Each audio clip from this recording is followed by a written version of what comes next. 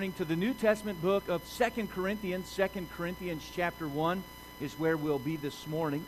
2 Corinthians chapter 1. Most of you know for the last several weeks we've been involved in a series, and the theme has been Buckle Up. And the big idea has been this: if you're a person of faith, you have a relationship with God because you've trusted Jesus Christ and accepted His payment on the cross, that you've received a position in the Lord. The Bible says we've been seated in the heavenlies, and the wording there is this: you're as good as already there. So we have a position in Christ, we have a seat in Christ, and so often in life there are events and occasions that could cause a person of faith to be removed from that position, not in the sense of losing our salvation. Once a person's saved, the Bible's clear, they're forever and always saved. God is the Savior, not we ourselves. And so that's not what I'm talking about. But the Bible is clear we can lose the joy of our salvation. The Bible is clear that we can go through life and not live up to the privilege that we have in Jesus Christ if we allow different events in life to pull us away. And so I've sought to be very deliberate in establishing a foundation for our study. We came to understand that really our position is in Christ. God views people of faith through the work of Jesus Christ, and we're grateful for that. We understood we are accepted in the beloved. We understood that we are forgiven, and that means to lift a weight. And Jesus Christ, when He forgave us, He lifted the weight of our sins from us. We're thankful for that. We came to understand that because we've been forgiven by God, that we now have the capacity, as the Lord works through us, to forgive others. And so the relationships in our lives can be all that they should be. Last week, for example, we took a look at Gideon and learned how that he 3 times brought an excuse to God as to why he couldn't do something God wanted him to do. But we saw that with each excuse he brought, the angel of the Lord let him know, listen, I've already been working in your life. The answer is already here. Our God equips us for what it is we need to do. And I want you to know that the message I'm going to bring today is the message that really put this series of messages on my heart. And yet I think the series is in order. I needed to cover some things before we get here today. But I believe the topic we're going to cover today, not only can it help every one of us here that would allow it to work in our lives, I think there are some here today, and this message can be the key that unlocks the door that you've been behind. I think the victory can come by way of what we're going to study this morning. I truly believe that. And my heart's heavy in the sense that all I want today when you guys leave is for us to have an understanding of how God can work in our lives in the times that we call tribulation times. The Bible speaks of that. You see, you have a wealth of experiences in your lives, both good and bad, and God can use all of that so that He can work through you. I was at home the other night. My daughter Julie said, Dad, can you help me do some homework? And I did. I didn't want to. It's in the playoffs, you know, and there's a good game on. She said, Dad, would you help me do homework? And I thought, well, all right, I will. And so I went, and she was doing some kind of literature work, something, and she said, Dad, what does it mean when people say the more things change, the more they stay the same? What does that mean, you know? Well, I'm a lot of things before I'm a pastor. I mean, I'm a Christian, and I'm a husband, I'm a father. I'm a lot of things before a pastor, but somewhere in there, that pastor always seems to bubble up to the surface, you know? And so I said, well, honey, you know, it's a lot like the Old Testament. And she was probably rolling her eyes about then. But I said, you know, as you study the Old Testament, it's just a cycle. It's the same story over and over and over and over and over and over. Same story. Sin, and then suffering, and servitude, and then supplication. They pour their hearts out to God. And then salvation. God intervenes. God wins. And they get the victory. And then what happens? And then sin. And then suffering. And then servitude. And then supplication. And then salvation. It's just the same story over and over. And sometimes what we learn from history is that we don't really learn from history. And a lot of the things we see happening in nations and in the lives of people, they're really repetitive. They are cyclical. And yet, why does it have to be that way? And I think the answer for that is it doesn't have to be that way for you or for me as individuals. We're not obligated to make the same mistakes. We're not destined to do the same things, to have the same failures. We don't have to perpetuate the cycle. But inevitably, in the course of our lives, we'll find that there are some tight spots. And the Bible calls these tight spots tribulations. Now, maybe you've heard the word tributary. We think of a river, a main river, and then there are tributaries, smaller rivers. And really, tribulation, as is found in the word tributary, it just means literally a tight spot. It means a tight case, a tight circumstance, a tight condition. Sometimes in life, we get in a tight spot, we go through adversity, and those are times of learning, and they are important times. They're the times in life where God will give you a new tool to add to the toolbox of life. They're a blessing. And I want us to think on this together today. And I pray that as we look to this text, the first thought you'll think is, man, we have a great God to love us that much, to allow all these situations to work together for good. And I think we can be encouraged today. If you're able, I'd like to invite you to join me in standing as we look to God's Word this morning. 2 Corinthians chapter 1. I wish we could read the whole chapter together. For sake of time, we'll begin our reading this morning in verse 3. 2 Corinthians chapter 1 and verse 3. The Bible says, "Blessed be God, even the Father of our Lord Jesus Christ, the Father of mercies and the God of all comfort." I love that verse. The reality is, if all we did is read that verse today and closed in prayer, there's enough in that verse to help you right now. All right? He's a great God. He's the God of all comfort. And that leads us down to verse 4. "Who comforteth us in all our tribulation, that we may be able to comfort them which are in any trouble, by the comfort wherewith we ourselves are comforted of God." Now, if we look up this way just for a moment, we'll continue reading in a moment. Really, what we get out of this text from this point, we have a great God. He's a God that works in our life. He's a merciful God. He's a God of comfort. And the Bible tells us as we look on that God can comfort us in our lives in such a way that we can then comfort others. He comforts us in our tribulation that we may be able to comfort them who are in their time. God, in our time of adversity, in our time of struggle, in our time of difficulty, He can minister in our lives, but we're not to be the dead end of His blessing. We're not to be the recipient in the sense that we hold on to it exclusively. The end game in this is that we would share what God has blessed us with others. Verse 5. "For as the sufferings of Christ abound in us, so our consolation also aboundeth by Christ." I want you, if you would please, to go back near the beginning of verse 4 and just consider this expression with me. Now, the Bible says near the beginning there, "in all our tribulation." In all our tribulation. And I want us to think on this together today. And I want to encourage you. I want to encourage you today. Listen, I'm not a performer. And you're not the audience, and this isn't a stage. This is a platform. I'm a pastor teaching the Word of God, not to impress anybody, because we're working together. There is an audience today, and the number of that crowd is one. It's God. And I hope when He looks in today, He'll find me doing my best to share this truth, and I hope He'll find a church family working together with a heart that's open. And I invite you to enter into this Bible study with me today, and I think we can be encouraged along the way. God, we're so thankful today that You are a great God, and that You can allow things to work together for good. We thank You for this morning, and Lord, I pray that You would help me to be an effective communicator of truth. I pray that our church would be sensitive to Your Spirit as You work. And God, may we do nothing to take the attention away from You, for You alone are worthy of it all. We pray this prayer in Jesus' name. Amen. Thank you. You may be seated. I love the opening words in our text. Our reading in Scripture began by saying this: "Blessed be God." Blessed be God. The word for blessed in our original language from which the New Testament comes is the word eulogetos.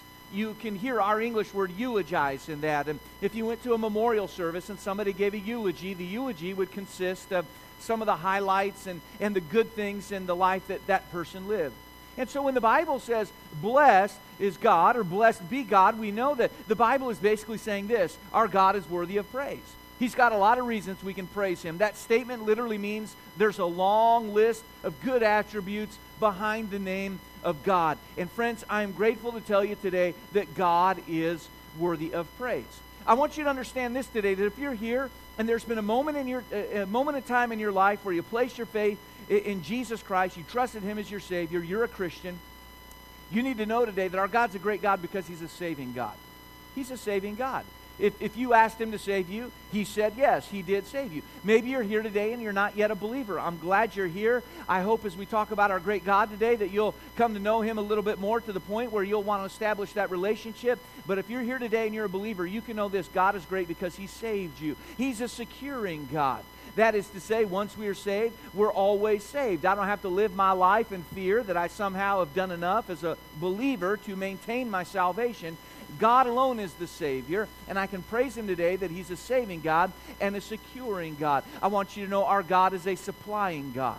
That is to say, He gives you everything in life you need at the moment you need it to do that which He would have you to do. Now, He's not going to supply you to do what He doesn't want you to do. He meets our needs and not our greeds. But you can rejoice today in the reality that our God is a great God. He supplies us with what we need in life. Our God is a serving God.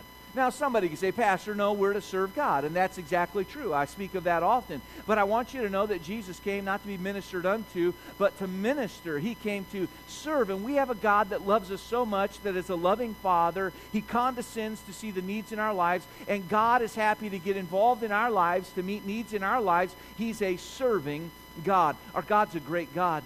One time Solomon was praying as the temple was dedicated, and in 1 Kings 8, I want us to think of this together. The Bible says this, and he said, Lord God of Israel, there's no God like thee in heaven. There's no God like thee in heaven above or on earth beneath, who keepeth covenant and mercy, and with thy servants that walk before thee with all their heart. I'm glad to say there's no God like our God. He's the only God, the real God, the true God. When things are going good in life, we have one that is worthy of our praise, and that one is God. But then there are those other times in life too. I'm talking about the times that hurt, the times of loss. I'm thinking of the times we'd rather not think about. The difficult times. What the Bible will call tribulation. And I want you to understand today that God's worthy of praise in those times as well. It's good for us to know that, to think of that.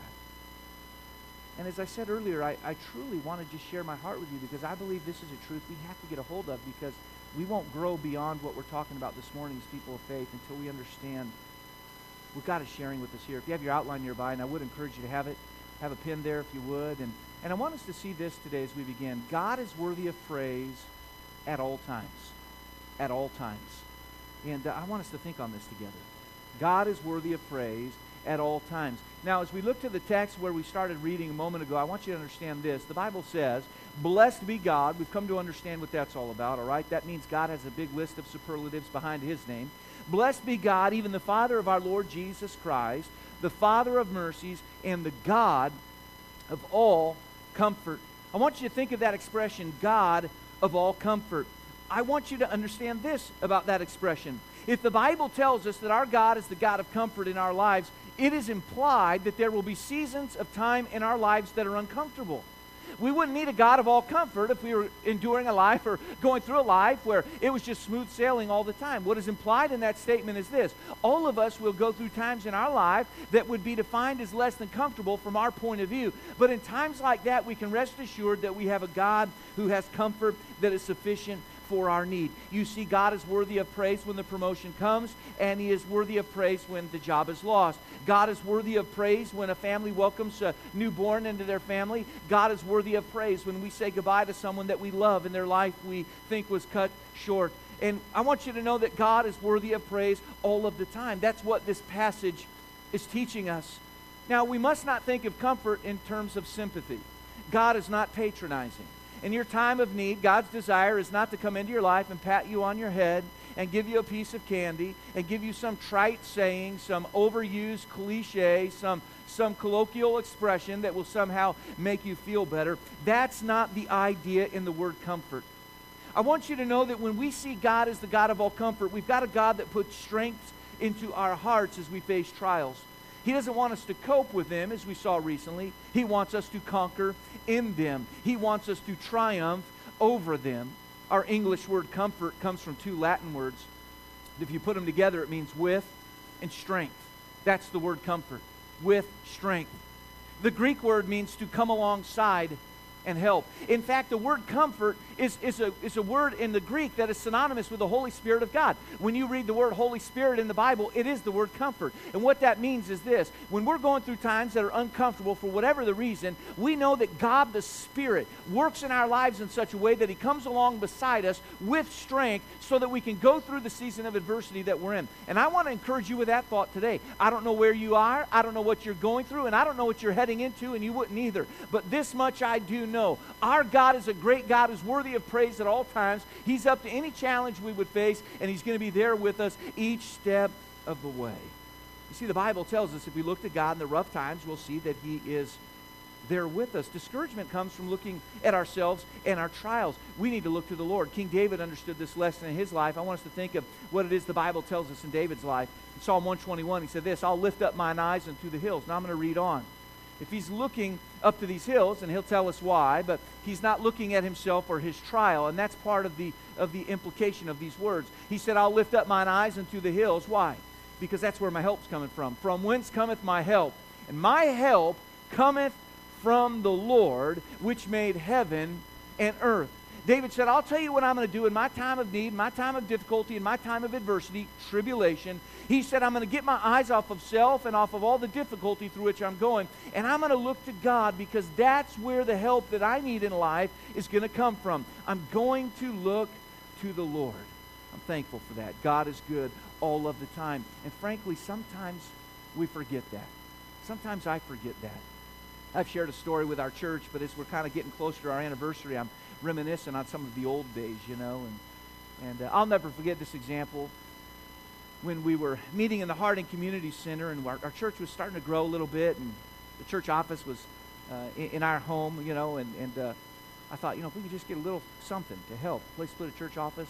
And the building next to the community center became available for lease, and I looked at it, and it would have been just perfect. It had a place for offices. It was exactly next door to where we were meeting on Sundays, a rented space, and we could have had nurseries, offices, and some classrooms and more parking. It would have been perfect. And over the phone, as I talked with the man and negotiated, really, we kind of had the equivalent of a handshake over a phone call. Yeah, Steve, no problem. We can do that. And I remember we set the appointment when I was supposed to go and sign the lease papers. And when I went down there, he said, you know, Steve, someone else had already looked at it, and they came in, and I went ahead and leased it to them. Really, he broke his word. It was not a good thing what he did. There's no way to sugarcoat it. He just flat lied. That's what he did. And I remember it just frosted me to no end. I thought, you know, this isn't right. I'm trying to do a good thing.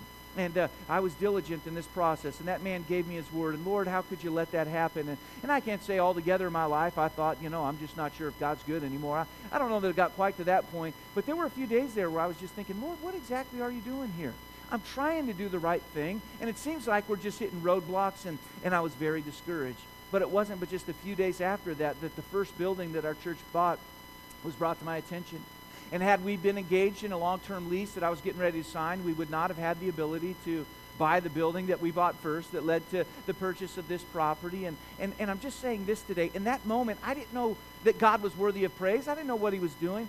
But I've learned in the course of time that if I'll just understand, God has a little better view of things than I do. I don't always know if I can qualify something as good or bad, because it's God all the time that's doing a work, sometimes behind the scenes. I don't know what he's up to. And I've had to just understand this. God, I'm going to accept that you're good all the time, and all the time you are good. God is worthy of praise at all times. Now, as we move on in our study, I want you to take a look at the second thought. And here it is.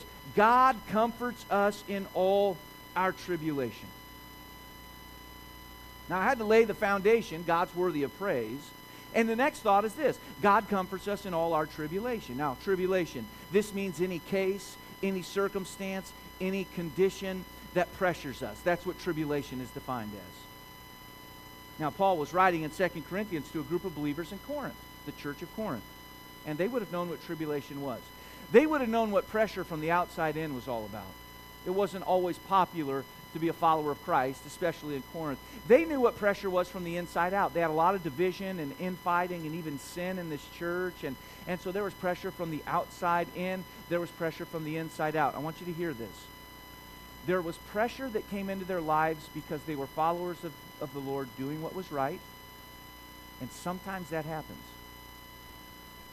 And there was pressure in their lives that came from sometimes stepping out of the will of God and doing what was wrong. And they invited unwanted pressure into their lives. So we think of this tribulation and the people that Paul was writing to. It was people that had tribulation really for no good reason that we can think of. It's not like, well, you had that coming, you deserved that. And frankly, they had some tribulation they put themselves right in the middle of. They kind of had it coming for what they had done. Now think on that. And yet the Bible says that God is the God of all comfort in all our tribulation. There's no caveat there. We simply find that God's comfort is there for all of us in any situation, in our tribulation. There are 10 basic words in the Greek language for suffering. The Apostle Paul used 5 of them just in this letter. He's making a point. He's trying to say, would you guys listen to what I'm saying? How many different ways can I say this so that it'll be underscored in your hearts and minds? Paul used 5 of them. The most frequently used word is the Greek word thalipsis, and it means narrow, confined, under pressure, tribulation, tributary. We've talked about this, under pressure. And as this letter was written, that word is used. It was translated as affliction in 2 Corinthians 2 and verse 4, and 2 Corinthians 4 and verse 17. That word thalipsis is translated affliction. It's translated tribulation in 2 Corinthians 1 and 4, where we are. It's translated as trouble in 2 Corinthians 1 and 4, and 2 Corinthians 1 and verse 8. The point I'm saying is this. Paul said, hey, how many different ways can I say this? I want you to know whether you're going through affliction, whether you're going through trouble, whether you're going through trials, whether you're going through tribulations, I want you to know something. God is there for you. And Paul knew what it was in his life to be hemmed in by difficult circumstances. I mean, this is the way the word was used every which way. It means to be narrow, confined, under pressure. And Paul said we're all going to have those times, and Paul knew what they were, to be under such pressure and to be cornered in life in such a way where you're confined that the only way you can look is up. And that was the word picture in this. It's being cornered and looking up.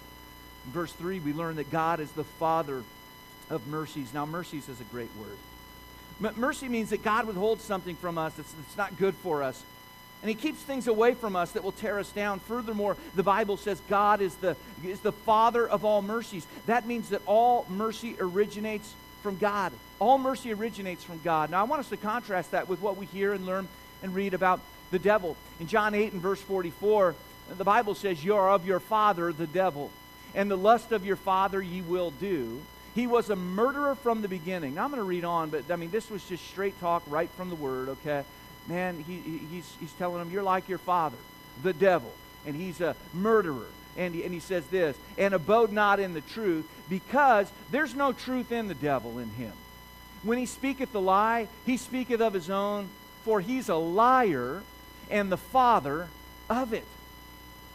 Man, the Lord is telling us, let me tell you something about the devil. He's a liar and he's the father of it. And when he lies, it comes real easy for him because that's just the way he is. And so I can tell you this today, something about the devil. You can mark this down. It's going to be spot on accurate in every situation. He's a liar and he's the father of lies. But I can also tell you this about God. He's merciful and he's the father of all mercies.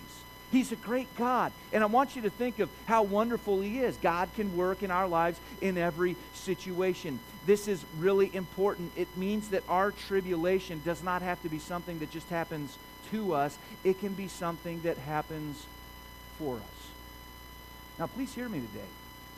I tried to clarify, I don't really care what kind of tribulation you're talking about, how it came into your life, why you're in the middle of it. I'm saying this, the Bible makes it clear that we don't have to come out of seasons that we would consider tribulation times in our lives and come out just as the victim that just kind of managed to stay alive. I'm saying we can come out the other end of these things better for having been through them because our God is that good. He's the Father of all mercies. And I'm grateful for that.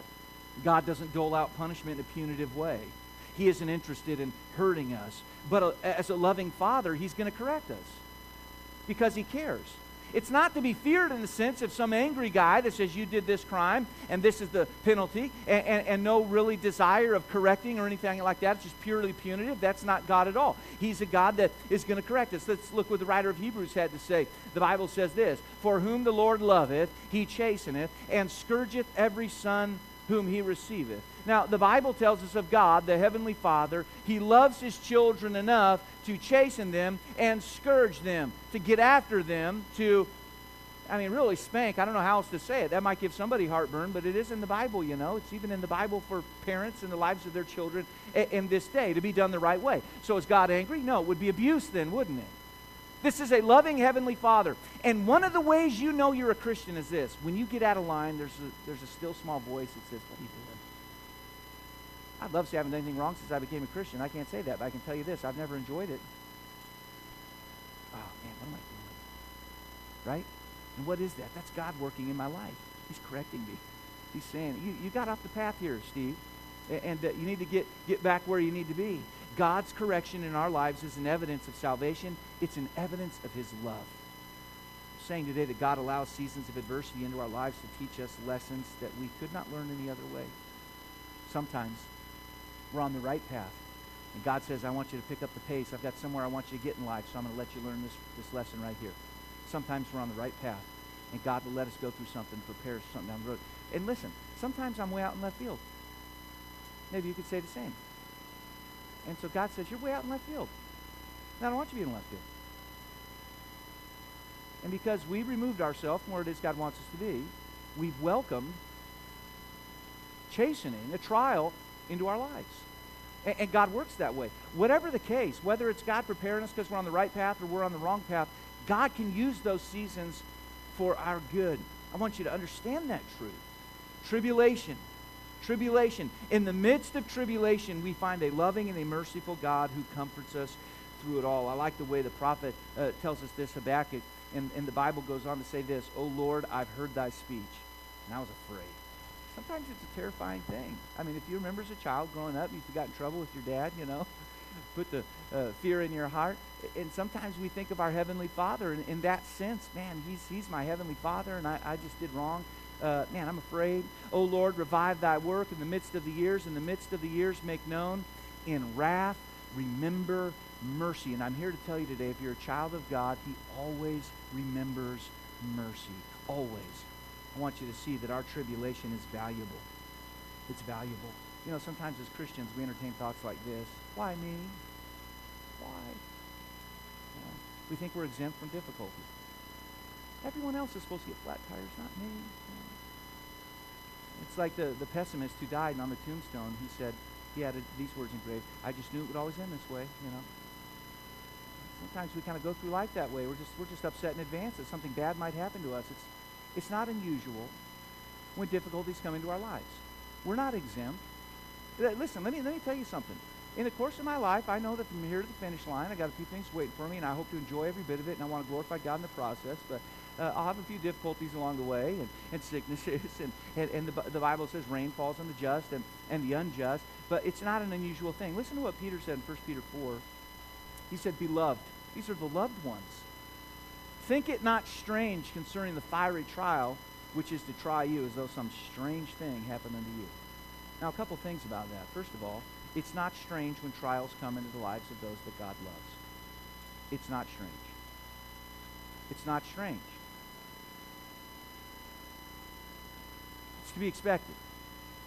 And I also learned from that trials are many times fiery trials. Apparently there are different kinds, but in general, I think we think of that word fire, and we can see how that fire would be used to refine precious metal. And God can use these tribulation times to refine us, to prepare us. And I want you to know that the lessons gleaned in times of tribulation are only a waste if you waste them. It's only a waste if you waste it. Now let's go to our final thought. The final thought today is this. God's comfort allows us to help and comfort others. Now listen as we continue reading our text. That we may be able to comfort them which are in any trouble. Trouble there. Same thought as tribulation. So we go through any trouble or any tribulation, and the God of all comfort comforts us in any of our tribulation times. And then we that have been comforted, so that we may be able to comfort them which are in their trouble, by the comfort wherewith we ourselves are comforted of God. It's important that we understand this. God comforts us in such a way that when we come out the other end, we have something to offer others. And friends, this is the thought. I wonder how many in this room are content to let history repeat itself in the lives of others because we don't speak up. We learned that lesson already. They've yet to go through it. And God comforted us in our tribulation. And we're not using it to help in the lives of others. And friends, I'm afraid that far too many in our church are sitting on the sideline because we've endured tribulation. And we think, well, if I've had a time of tribulation, then I guess I'm just not fit to be a part of ministry. Now, there are different ways to serve, but I'm telling you right now, one way we all can serve is by being a comfort to others in their time of need. I wonder how many have learned personal lessons in life many times the hard way.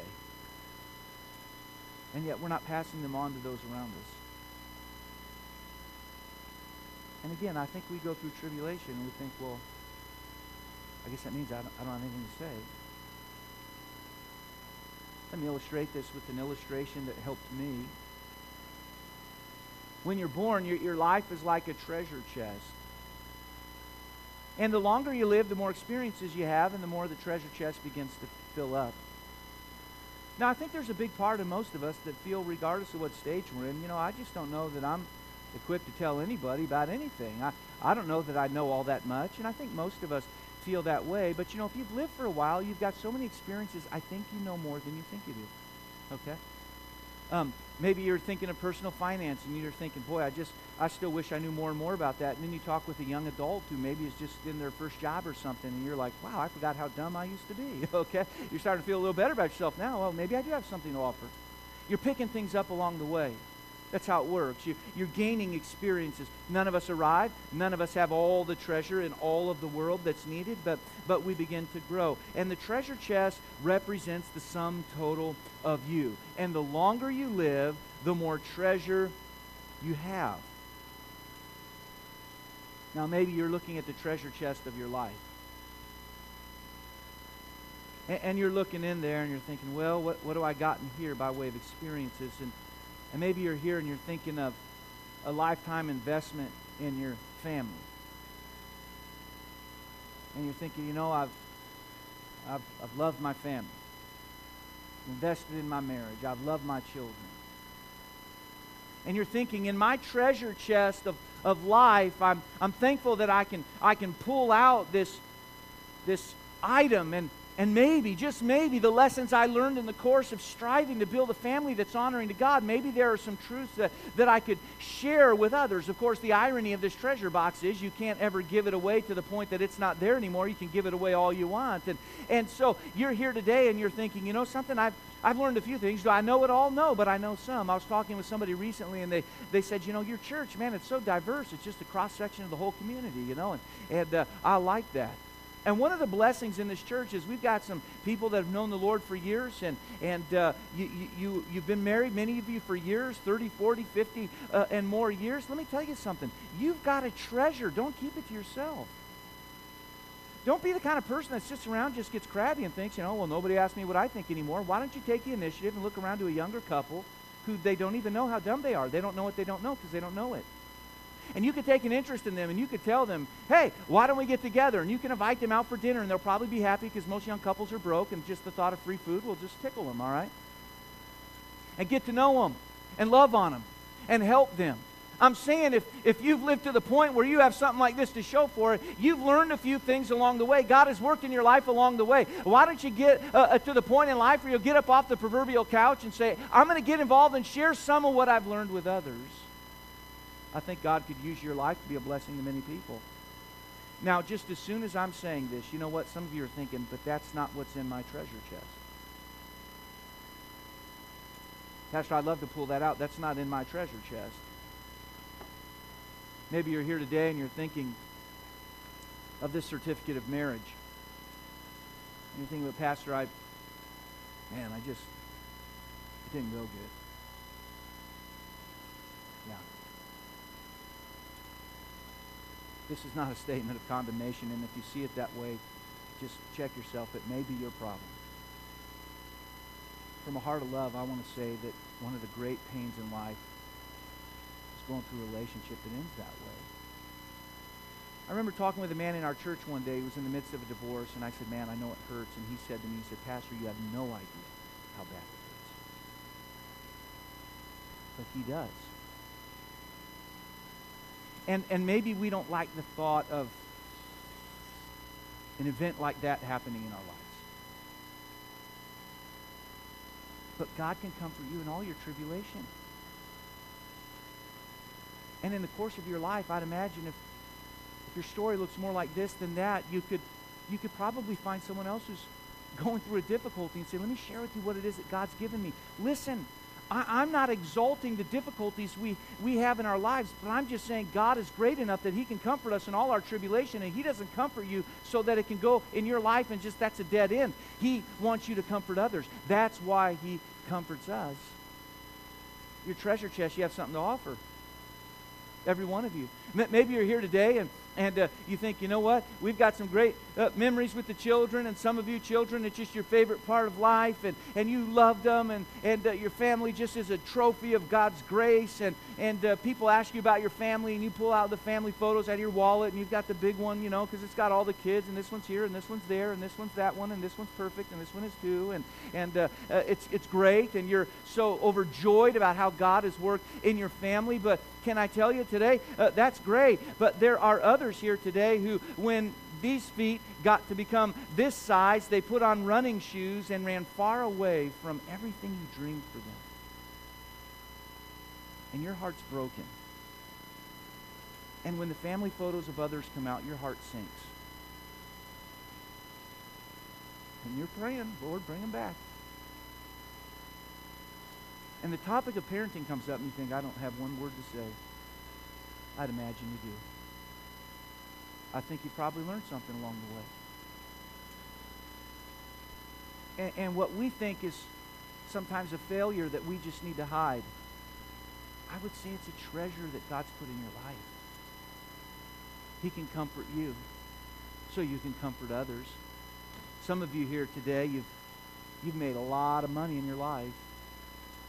And if you've learned how to do that, hook a brother up. Share the knowledge. Because this much I do believe, if you built a successful career business, I believe you did build that. I think you had an idea, and you got there early, and you stayed late, and you worked really, really hard. And I commend you for that. And some of you have learned some things along the way pertaining to business and wealth management and, you know, stuff that I've even begun to think about. And that's a treasure in your life. God's blessed you in that way. But there are others of us in the course of life, and we're more like this. Somebody cut a hole in our back. You know, where'd it go? And now we think, yeah, I just have nothing to say about anything. How wonderful would it be if someone who's been through a little bit of life saw a younger person making similar mistakes and said, let me tell you something. I'm not at all proud of what I'm about to tell you, but I just want you to know that when I was younger, I made some financial decisions that were unwise and extreme. And I love you and I care for you, and frankly, I kind of see some areas that I think you could do better in. Can I just share my story with you? That's a treasure. It's a treasure. On and on I could go. I could talk about the capacity to lead that some of you have, and then maybe the setbacks that others have had. And I won't even pull out the skeleton that most of us would say is in our life. And it's that one thing that we think, boy, I never ever want to talk about that. And these events may not be conversation starters for people you've never met. But I just believe this about God. If He's taught you a great lesson in the tribulations of your life, it very well may be that He'll bring someone across your path, and you can be the one that will administrate the love of God into their life. And I wonder how many Christians are sitting on their blessings when God says, why don't you just share those blessings? Just buckle up, man. When turbulence comes, it shakes up the whole plane. But if you're in that plane and you've been on that flight before and you say, hey, it's okay, I know the pilot, God can use you to distribute grace and peace. It's always sad for me when we go through difficult times, and that prohibits us from speaking up for the Lord. Now, of course, much of this is personal. I'm not saying we air our dirty laundry and things of that nature, but listen, I think it would be great if there were times where brothers and sisters in Christ would speak to others who are going through their difficult time and say, listen, let me tell you what I went through.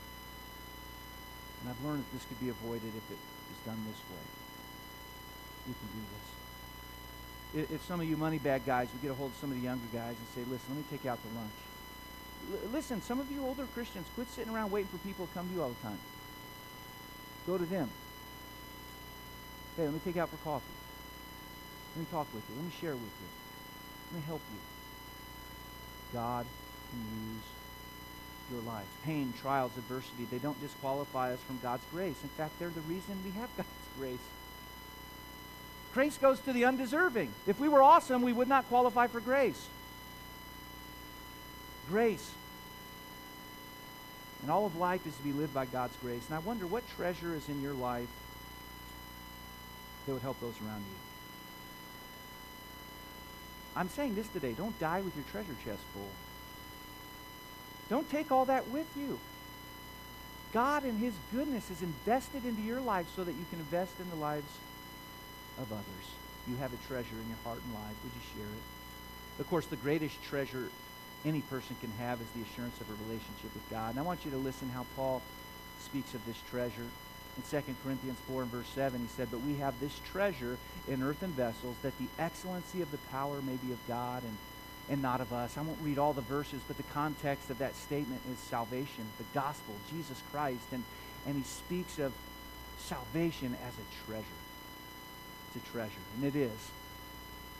And we all need to live a life that shares that treasure with other people. That's a big reason why we have days like All-American Sunday. Why would you do all that? Well, I mean, I hope a barbecue, you guys would come whether we have one or not, but it's a great tool in helping you to invite others, okay? And this is just an opportunity, a day like All-American Sunday, for us to say, you know what, we have a treasure.